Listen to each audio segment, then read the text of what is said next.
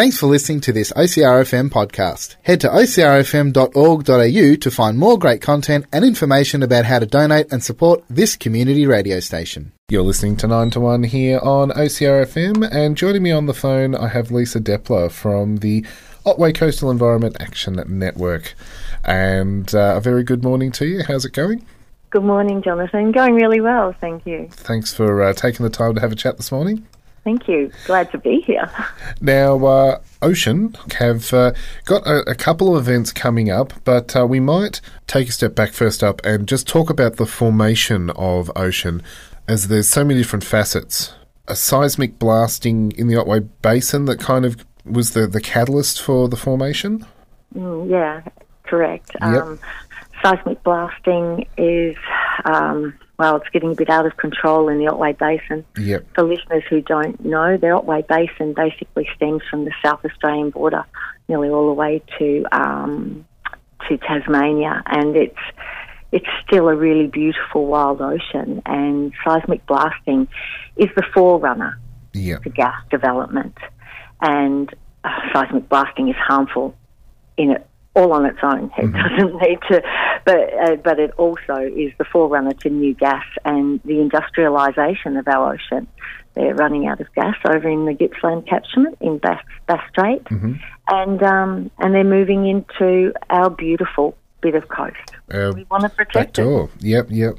Yeah. And so, as part of that, there is 2 events that are coming up where there'll be a bit of a Q&A session that people can chat to your good self and get the lowdown on what it's all about, and a free film screening as well called Southern Blast.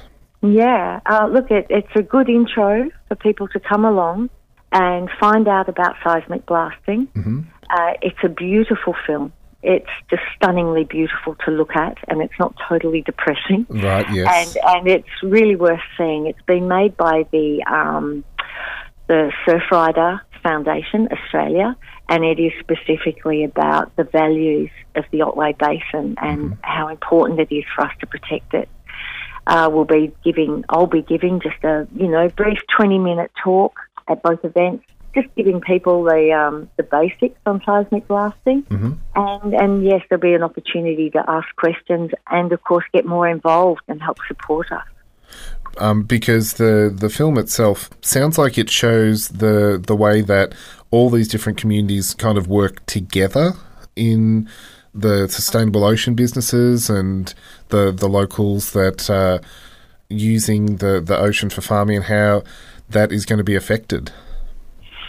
Yeah, look, and it's true to life. As the urgency is building and everybody's awareness around this is growing, it really is a secret. Ocean calls it the seismic secret because we honestly believe the vast majority of Australians don't know about seismic blasting and how bad it is, and they've been getting away with it for a long time. And they're really amping it up at the moment. But we have joined forces with the fishers and the scientists and local community groups in Tasmania, King Island, South Australia, the tuna industry, and along the coast here in Victoria. Ocean Apollo Bay, because there's various ocean groups, has a particularly close relationship with the Apollo Bay Fishermen's Co-op. Right, yeah. Because of the impact on our southern rock lobster fishery. Yeah, okay. And so the screening, the first one's going to be tomorrow night, and that's in Ocean Grove? Correct. At 6 till 8 p.m. at the it's a brewery, 32 Marine Parade, Ocean Grove. And look, it's $5 entry. There's some nibbles provided, and give everybody an opportunity to find out about seismic. And then the following weekend as well at Aireys Inlet? Yeah, that's at Aireys Inlet, and that's at Aireys Inlet Community Centre, which is number 6 Great Ocean Road, Aireys Inlet, and there's drinks and nibbles. There's no charge on that one. And that's been run by the lovely Sandy there in Aireys, because she'd like the locals around there to know about seismic. For a new setup in the group? Yeah, both Ocean Grove and Aireys Inlet are quite new. Yes. Ocean Apollo Bay has been going for 4 years, but I'd have to say since this latest proposal in the Otway Basin, which covers a massive area, it will be the largest 3D seismic blast in the history of the world, right here in our little backyard. The momentum has really been growing, and so these guys in Ocean Grove and areas have sort of got wind of it and said, how can we help? And the best way is to form these little community groups. So we have a network right along the west coast of Victoria, all the way to Portland, and that's what we're aiming to do. So people will be able to find out a bit more information about joining up as well and getting involved. Sure. Yep. For sure. In the meantime, and if you're not in those areas or if you can't make it, you can always go to Ocean, which is www.ocean.org.au, and there's plenty of information of coming events.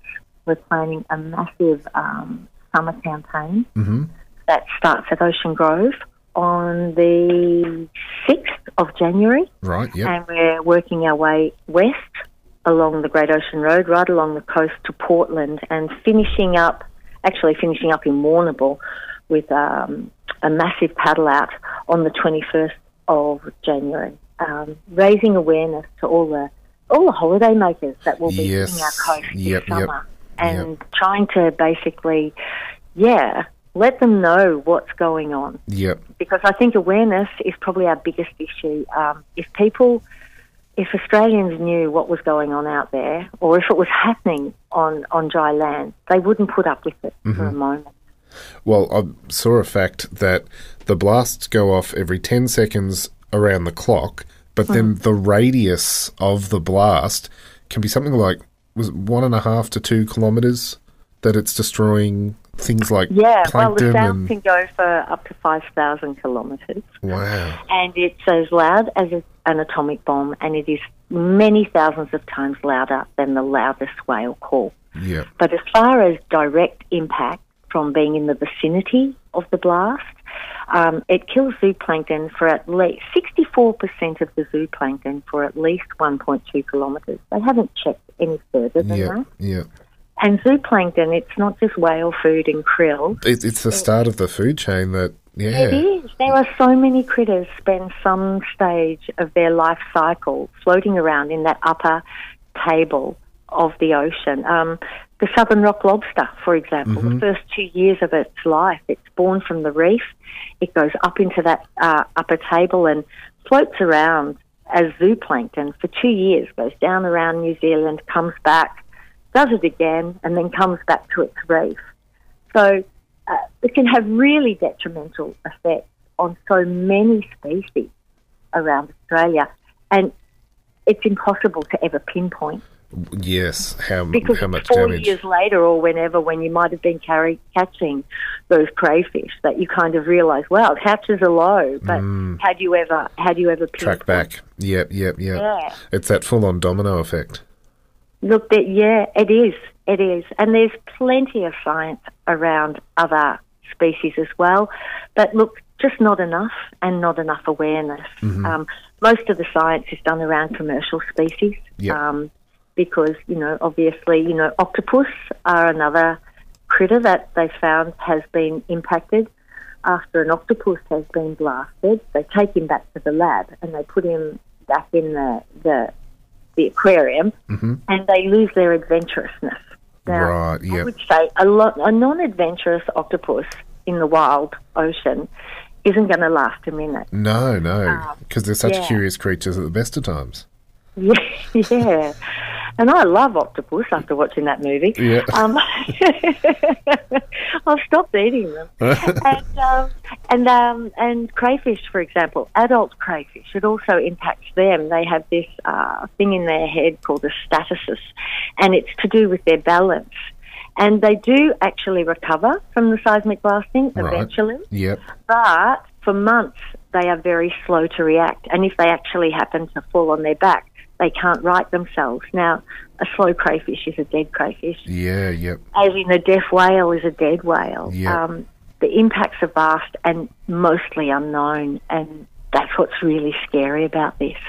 Well, Thank you so much for putting these events together and spreading the information. But as you said, the ocean.org.au is the site that has all the details about what Ocean is up to and how folks can help with taking action, or even just the information about the seismic blasting and all the details about letter writing campaigns and things like that are all there for people that want a bit more information. But to get up close and personal and see it and hear it, those two events tomorrow night in Ocean Grove and then next weekend at Aries Inlet.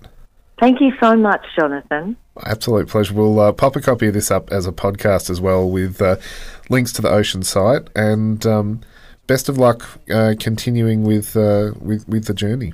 Oh, we're going to win this. Don't you worry. Thank you so much. It's been a pleasure. Thank you, Jonathan. See you later.